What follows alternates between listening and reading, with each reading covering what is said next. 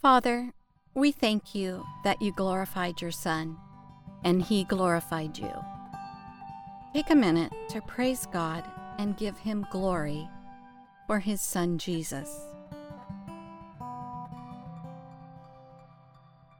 Thank you, Father, that you gave Jesus power and authority over everyone, and he has given eternal life to each one you have given him. Take a minute to praise God for his power and authority and for your own salvation.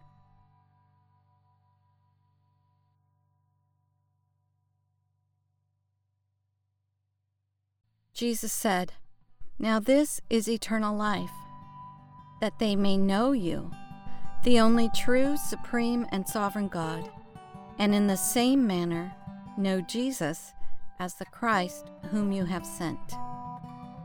Take a couple of minutes to pray for anyone in your life who do not know Christ.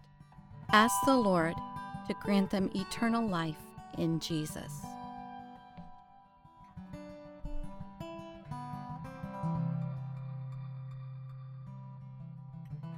Jesus said, "I do not pray for the world, but for those you have given to me, because they belong to you. And all things that are mine are yours, and all things that are yours are mine, and I am glorified in them. They are still in the world. Father, keep them in your name. Guard and protect them." Take a minute to pray for anything that is concerning you today, anything you desire the Lord to work out and resolve. Any anxiety or preoccupation, give it to the Lord in prayer.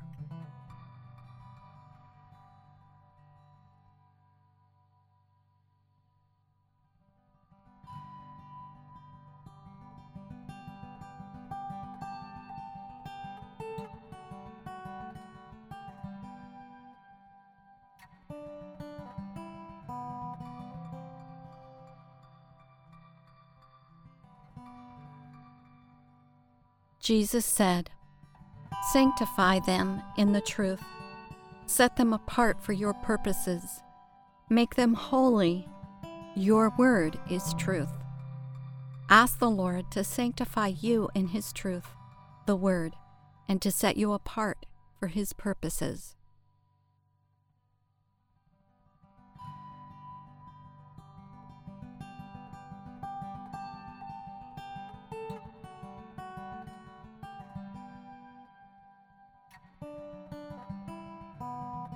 Jesus said, "I do not pray for these alone, but also for all those who will ever believe and trust in me through their message, that they all may be one, so that the world may believe that you sent me."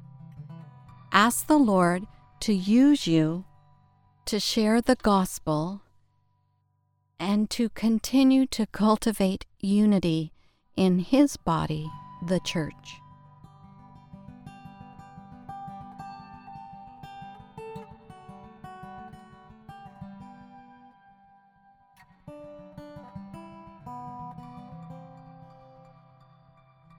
Jesus said, "I have made your name known to them, and will continue to make it known, so that the love with which you have loved me may be in them, overwhelming their hearts, and I may be in them."